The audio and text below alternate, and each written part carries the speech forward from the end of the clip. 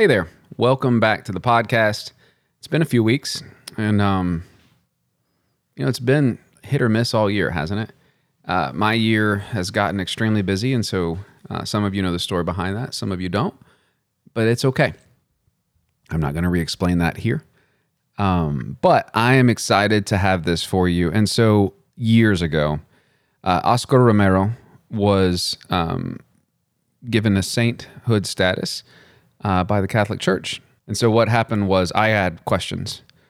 I reached out to a friend of mine, Paul Thomas Darzelek, who kind of walked me through the history of that because he, in different ways, lived parts of it and is connected to it in ways that I am not. Sainthood as well is something that just confuses me as a person, less so now, but still a little bit. And so I reached out to him. I had questions. And because of the generosity of the kind of person that he is, he recorded the answer and sent it to me, and it was multiple hours long, which is really cool. I mixed that and broke it apart and decided to share it with the world.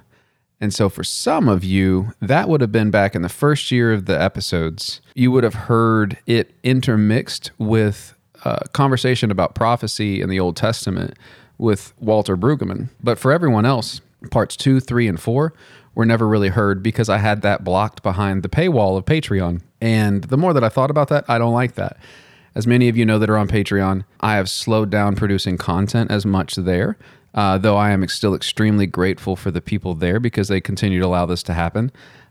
I'm still mulling over how I best want to use the time and energy it takes for the podcast to continue to be a thing as my time and energy is being pulled in other directions. A lot of that is because my kids are older.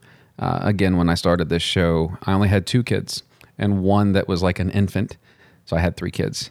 But now one of my kids is a teenager and they're all doing different things. And it's been a lot of years. It's crazy to think how long that this has been a deal.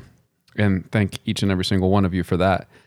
Either way, I'm digressing. So I put episodes 2, 3, and 4 on Patreon, and not a lot of people have heard those. But this is a story I think that needs to be heard. I had intended to release this around the middle of October because that is the anniversary of when Oscar Romero was sainted. I don't think that that's the way that you say that, but I've said that and I'm not going to fix it. So that's what it is. And so what I'm going to do is over the next month, instead of doing bi-weekly episodes, we are going to do weekly episodes, because I don't want to stretch this out for 2 months. But I'm going to give you all 4 of these. And so I think it's a cool story. And I'm really thankful that Paul put it together. I am also not going to fix the past editing. And so if it sounds different, it's because it was recorded on a different system and setup. And so here we go. A 4-part series. I hope that you come back next week. And if you learn anything from this, and honestly, I'm going to listen to it again because it's been long enough that I don't remember a lot of it. Email me, email the show, shoot me a message on Facebook or Twitter or the places that you shoot messages at. I would love to hear what you're learning from it. Share it with a friend. It's an amazing story.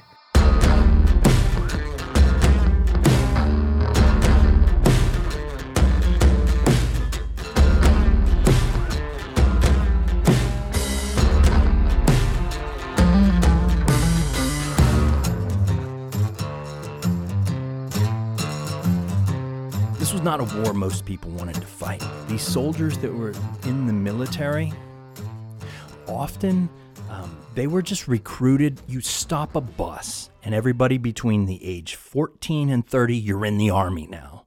I had a personal friend who, he said whenever it would happen, I would just crunch my arm up like I had cerebral palsy and I would do what they said. I'd say, I'll fight in the military, and he would act like he was crippled. And he said he twice got out of being recruited that way. The culture within the military and the guerrilla, the insurgents, is very different. If in the course of your duties you're slaughtering people, children, men, women, you're obeying orders, if you shed a tear, your commander would take you aside in front of everybody, shoot you in the head. And they'd say, that's what happens. That's what happens when you cry for the enemy, when you cry for the communist. Now the guerrillas, it was a totally different culture. Desperate for soldiers, they let men and women fight. They felt like you fight harder if you're if you're fighting for a loved one. I had friends that fought in the revolution. I had a girlfriend, and she was between the ages of 15 to 17. She's the one I mentioned earlier. Her dad was a labor organizer. Her older sisters joined the revolution. And one of them, who she always looked up to, she had this long, beautiful hair. Raquel found her sister's severed head in a tree tied to a branch by that hair. She found another sister raped and murdered in a ditch. So she did what everybody did when you get pissed off and you've seen enough blood splatter on the wall. You go, who can I join to fight back? And that's what she did. That's what a lot of people did. And like my friend said, you can't know what you would have done. People are joining the guerrilla to survive. You're joining one side or the other. And if you're a poor peasant, the guerrilla probably looks like joining the resistance. That's joining up with Han Solo against Darth Vader. So now Darth Vader's looking out and he's saying, now the Archbishop is talking directly to our soldiers that we know don't necessarily want to fight. They fight because they're obeying our commands. And now he's shouting commands at them. Romero lived unlike previous bishops. You can live really well if you're the Archbishop of El Salvador, but he chose to live in a really small quarters. You can still go visit it in a hospital called Divina Providencia. And he lived there in a really humble quarters, this little tiny single bed, little typewriter in the corner. And on that typewriter, he wrote a letter to then President Jimmy Carter saying, please stop sending weapons to our country. They're only being used to repress the people. That was Jimmy Carter, the peaceful president. It would get a lot worse real soon in the Reagan administration. You can go see that typewriter at Divina Providencia, and he lived there because that was the cancer hospital that would tend to people who couldn't afford expensive cancer care. So when he wasn't out in rural communities and when he wasn't in church saying mass, when he would go home, his ministry was to people who were suffering from cancer. And I've talked to the little nuns that worked there, and he was so dear to them. And they said he knew very well that he would meet a violent end. And they said sometimes, he'd come to breakfast in the morning and we'd say, how'd you sleep?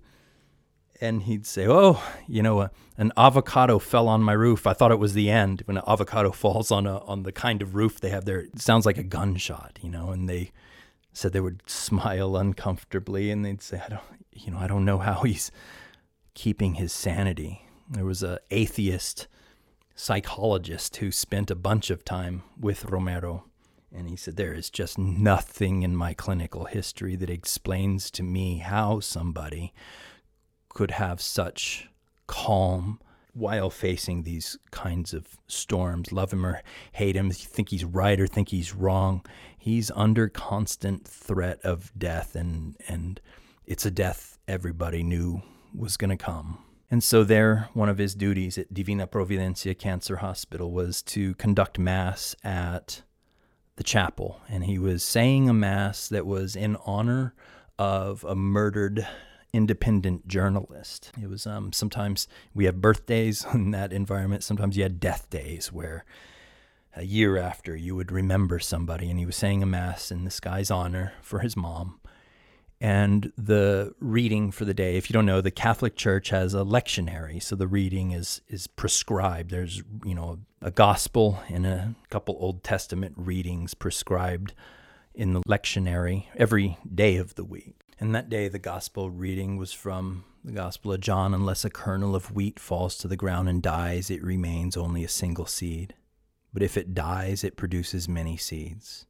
Anyone who loves their life will lose it, while anyone who hates their life in this world will keep it for eternal life.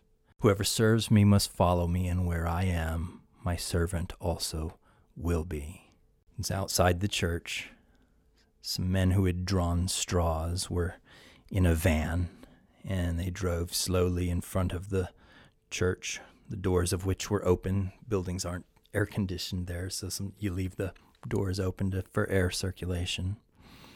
And with a rifle, with a laser scope, driving by, they shot Romero in the heart from behind the altar, and he fell.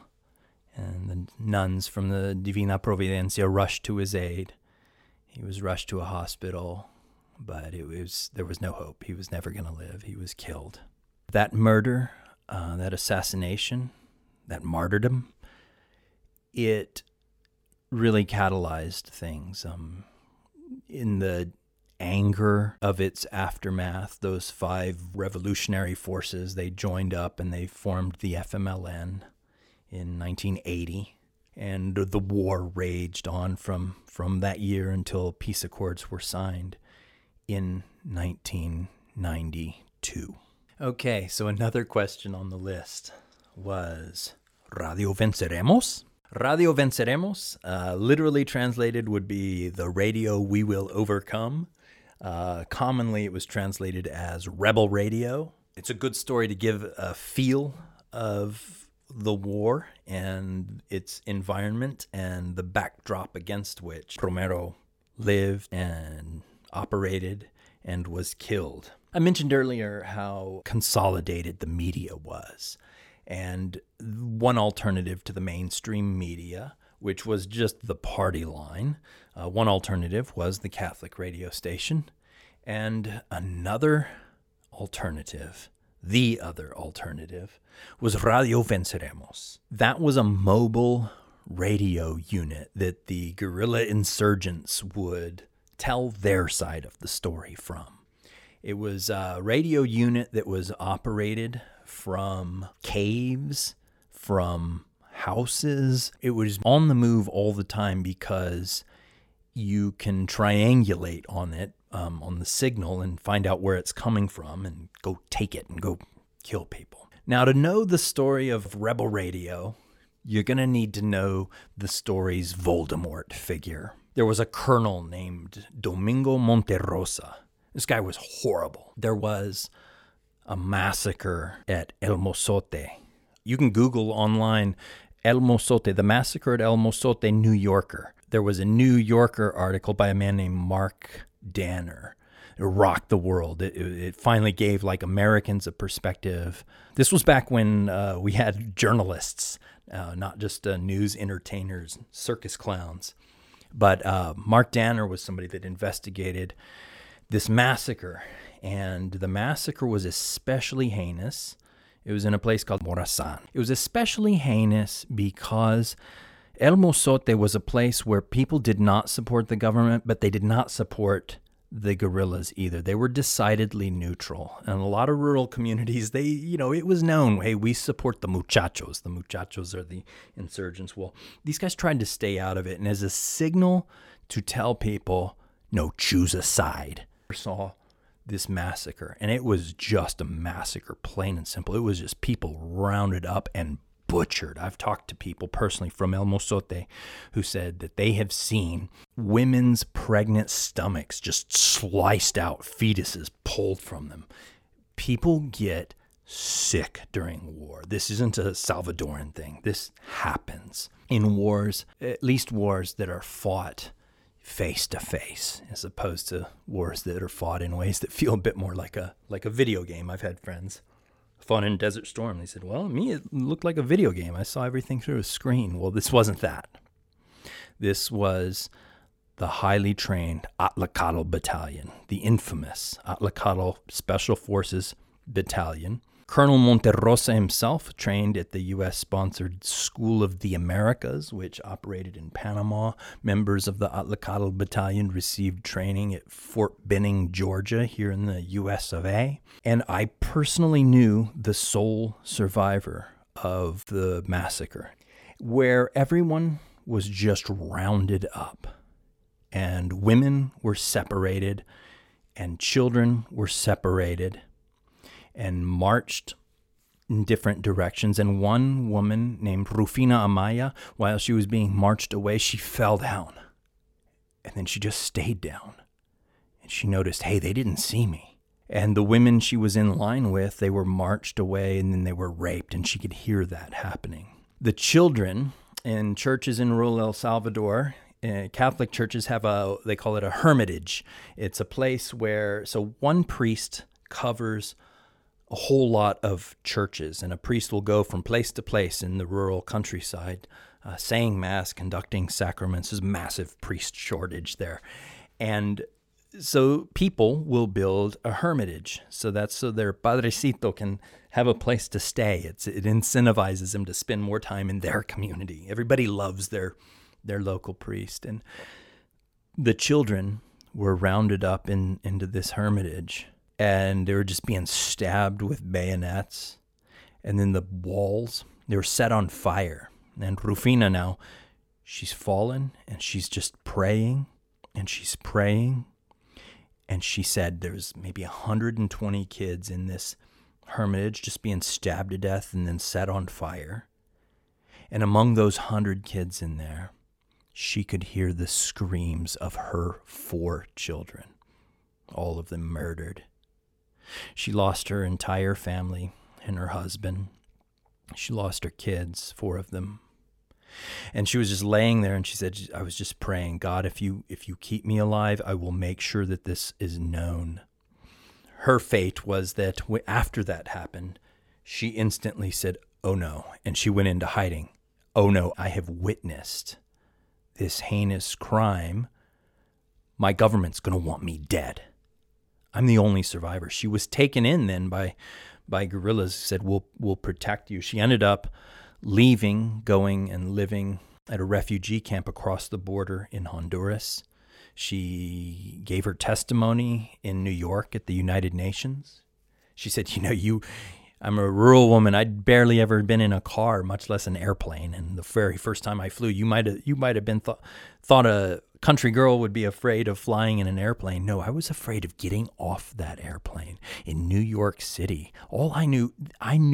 Everybody knew the United States was sponsoring this war. As I get off that plane to testify, because I promised to God I would make sure that word of this gets out if God allows me to survive. What makes me think I'm not going to get off that plane and just have a bullet put through my head? That's a real possibility. I mean, there's a lot of ruthless murder. There's a lot of good reason for them to want me dead, the people that are sponsoring this war. And she ended up doing her best to tell her side of the story for the rest of her life. You can, if you want to read a whole book about it, that same author, Mark Danner, wrote a book by the same name, The Massacre at El Mozote. And it's a really fascinating book about a massacre, but also the intrigue that goes around its cover-up, the geopolitical maneuvering that happens in Washington, D.C., as we don't want people to know that this happened. The intellectual author of that massacre is our Voldemort figure, Domingo Monterrosa. And he was an arrogant fella, and he decided he wanted to be the hero who would go down in history for being the guy who captured Radio Venceremos, rebel radio. So the guerrillas are operating this radio on the run. They know that Domingo Monterrosa is after them. And they know his personality. They know he's not going to rest until he captures this radio. And they're on the run all the time. So they devise a plan. They set up this guerrilla camp. And they make a fire. They kill some chickens. They spread some feathers around. They make it all look like a guerrilla camp. And they go about and they intentionally get detected by Colonel Monterrosa's soldiers. Now, you got to know these guerrillas. These are people who know how to survive. This war went on for 12 years. And I myself saw near where I lived, when I lived in a place called Suchitoto, people would come out and they would show me a well. So picture a water well, big tube goes down into the ground. And then horizontally, there would be, you can't see it from the top, there would be just a horizontal hole that goes to the side. These were skilled. You could be chasing after a guerrillero, and you could be 20 feet behind him. And in front of your very eyes, he'll just jump down a water well. And then you take your flashlight, you look down that water well, you don't see a person, you see water down there. And what he did was he could jump down. They would practice this. because the rural countryside, that was their turf. That's where they had the advantage. They would practice, you jump down a well and then you have a horizontal hole going down out the side so that you're going down the walls and then you disappear into a side, and looking from the top, you can't see where he is. He just disappears before your eyes. Or there would be spots in a river where you dig, like a beaver dam, where you dig a hole at the bottom of the river, and then that hole comes up in the bank. So you can dig down and they'll be filled with water. If you come up above the level of the river in a bank, then you can have a little chamber with air. So then the military can be chasing after you. You jump into a river and you emerge underground in your little mole hole and breathe air from there. The people chasing you they could sift through that river for an hour. They'll never find you. They'll wait for you to come up. I saw him go in the river right here. No, never comes up. Well, this is their turf. And so these folks, these guerrillas, they know they can be detected by the military. And so then the military unit, they go, oh man, we've got them. We found the guerrilla camp. So they're on the run and they're carrying the radio. So they're radioing back to Domingo Monterrosa. We've caught him. We've zeroed in on him. We're on the chase. They chase them so that it's on. The guerrilleros, the guerrillas, they drop the mobile radio unit and then they disappear into the wilderness. So now Domingo Monterrosa's people have captured the radio, and at that moment, Radio Venceremos, rebel radio, goes silent. Across the country, people's hearts sink. They're like, oh no, they've captured the radio. And then in the mainstream media news, Colonel Monterrosa announces, I have captured rebel radio. The guerrilleros, they knew what kind of guy he was. They knew that he was very arrogant, very megalomaniacal. They knew he was going to make a press release out of this. So he says, bring me the radio. And he calls the press and he alerts them. So then he's there standing with rebel radio, and like his trophy, and he's taken advantage of the photo op. The press is taking a picture of him, and he puts that radio into his helicopter, and the press is there watching as he climbs into the helicopter. He flies away with rebel radio, and then the guerrillas are waiting there in the bushes, and as his helicopter gets up to a certain height, they push the detonation button, and that rebel radio was a bomb, and it explodes. And that's the end of Domingo Monterrosa, Lord Voldemort. You can still go see the remnants of his helicopter at the Museum of the Revolution. It's a really homegrown museum in the mountains of Perkin, Morazan. You hear the people tell the story and the kinds of ingenuity on which they had to rely against a Goliath that was so much more powerful than them. And you find yourself going, yeah, the bad guy's dead. And then go, oh, cheering for the death of a bad guy. It's always tragic. And war is tragic. The next set of questions had to do with looking back at Romero. What do we know about him that called him into service in the church? I alluded to this earlier when I was talking about Octavio Ortiz a little bit. He was just a smart kid, a good kid. He loved the church. When you're a rural child, one of the only roads to upward mobility or to an education. It was kind of I want to get out, but he was also a faithful kid from a very early age. And he maintained it throughout his life.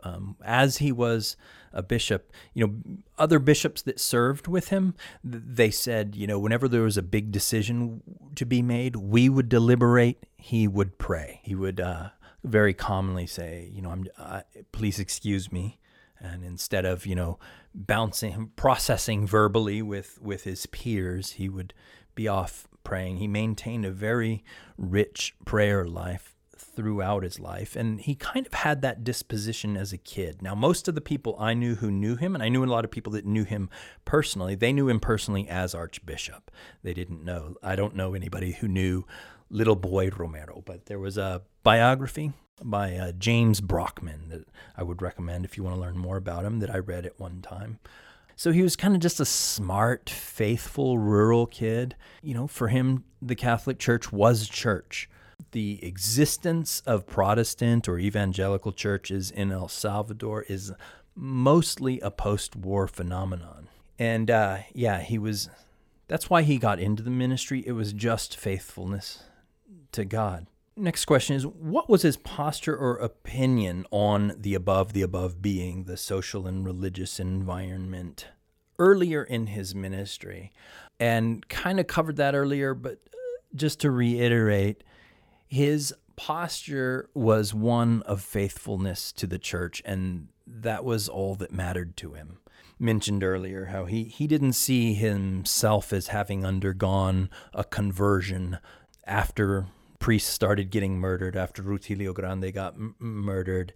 He just was faithful to God and, as a Catholic bishop, faithful to the church, to his kind of structure of church.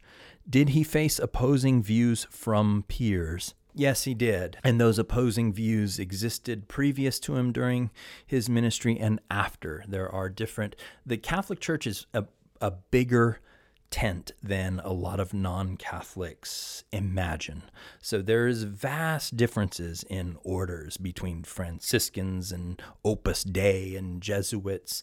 And, it's as varied as people are. And some people were like, our job is to keep order, and the people keeping order are the government. So there were people who just thought he ought to shut up and just stay quiet and save his own life. The whole spectrum of viewpoints existed among his peers within the church, and he was careful in discerning. His position was not an emotional one. He was remarkably level-headed. I mean, it was an emotional one in that he loved people. What was the Vatican stance on all this at the time? That's an interesting question.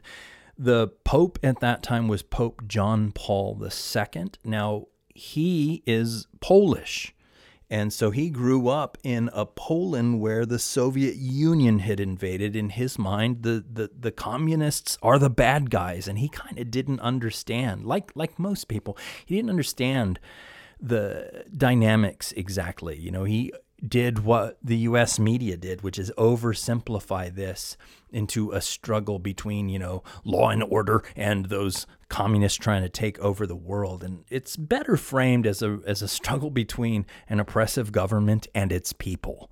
That's one of the things that most impressed me when I moved there, was like, oh my gosh, I had read everything about this, and I had always heard this framed as a conflict between factions of the extreme right and extreme left. Well, the extreme right was the government we're supporting. The extreme left was the people.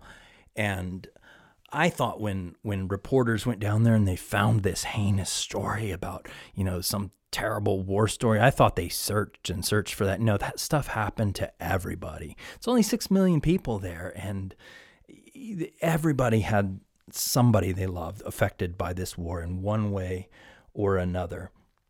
But back to Pope John Paul came and visited Romero, and Romero was nothing but faithful. He loved Pope John Paul, and he kind of got reprimanded, though. John Paul said, "Hey, man, what are you doing here?" And Romero quoted Pope John Paul to Pope John Paul. So popes, as well as bishops, they issue pastoral letters. And these were letters that Romero took to heart and read. He didn't quote Pope John Paul to Pope John Paul in a snarky, like, well, you said it kind of way. No, it was like, no, here's what you say. I'm fulfilling your ministry. And that's how he saw it. And he remained faithful to Pope John Paul, though the Pope had some reservations. I think later he came to understand some of the nuance more, but he remained virulently anti-communist, throughout. Was the church complicit in anything? Depends on how you define the church, and how you would define complicit. Some people would say that the church, by its silence previous to Romero, was complicit in the oppression of the people. Romero himself, his image was, after the war, co-opted by the left and the right. You could be in El Salvador and the FMLN, those were the insurgents, they use Romero's image right next to Che Guevara. Che Guevara is the Cuban revolutionary that it's more fun to get romantic about his memory because he was able to remain more pure unto his death than Fidel Castro was. So he's a big hero to any people's movement, any insurgency in Latin America and around the world. And for me, it's heartbreaking to see Che Guevara's image. I have as much fun as the next guy reading a Che Guevara biography, and he is kind of fun to romanticize. People did in his time. Jean-Paul Sartre said that, he is the man of our generation. We're all just a bunch of existentialist philosophers. We're all He's a man of action. I chose at some point to dedicate myself to the kingdom of God. And that's not a kingdom represented by Che Guevara, but in my view, it is a kingdom represented by Romero very well. I mean, he never endorsed violence. But you would think that, by the way the FMLN just waves his image around, that he was on their side of the war. Conversely, you would think by the way he's demonized by the oligarchy that he was indeed an agitator. That's how they saw him, an agitator that animates or gives energy to the insurgency. He only was insofar as he said, these are people too. God loves them just like God loves you, and they need to be representative. They need to have a voice.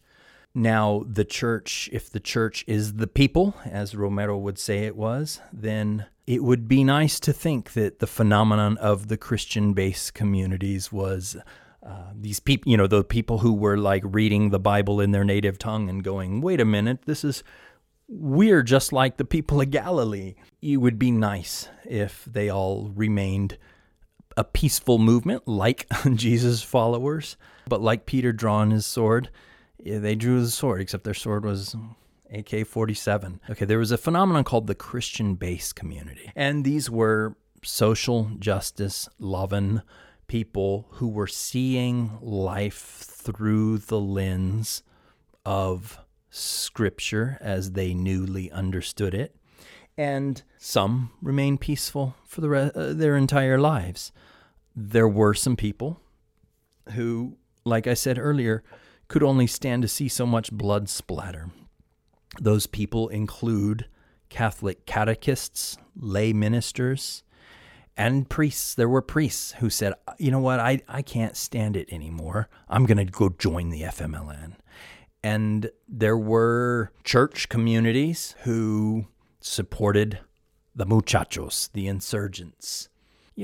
Some of these church communities, they would give food to government soldiers too. There's a woman told a story of the government soldiers who came along, and committed some atrocity. And then she says, and then we had them over for lunch, and my wife stopped them, said, why'd you have them over for lunch? They possibly killed your son. And they said, well, these kids, they have moms somewhere too, and they were hungry. So especially women, there were people like that who kept their cool, kept level-headed, kept committed to what I see as the gospel and a kingdom in which a God who is love is on the throne, and the government is not, the guerrilla is not. But then there were also people whose churches, explicitly supported the revolution. Now, that's not the church hierarchy. Church hierarchy, if anything, was leaning right, leaning towards, the governments of the world, the kingdoms of this world, minus, those committed voices. So again, this is a case of the Catholic Church being such a big tent and the varieties of human experience within it. The institutional church, certainly never endorsed the insurgents. Elements of it could have been seen to be endorsing the government, the keepers of law and order, who kept that law and order the way Caesar did, not the way Jesus did. The Pax Romana, the Pax Salvadoreña, the peace that comes at the end of a rifle barrel. How long was the tension at the time? The tension had been building throughout the late 70s, second half of that decade, and then it just, the straw broke the camel's back in 1980. Romero's assassination. These points are never, too firm, but that's as firm a point as any of this, the onset of the war. Is that tension gone now? Well, when the peace accords were signed in 1992, elements of the FMLN and the government did a pretty good job of integrating people.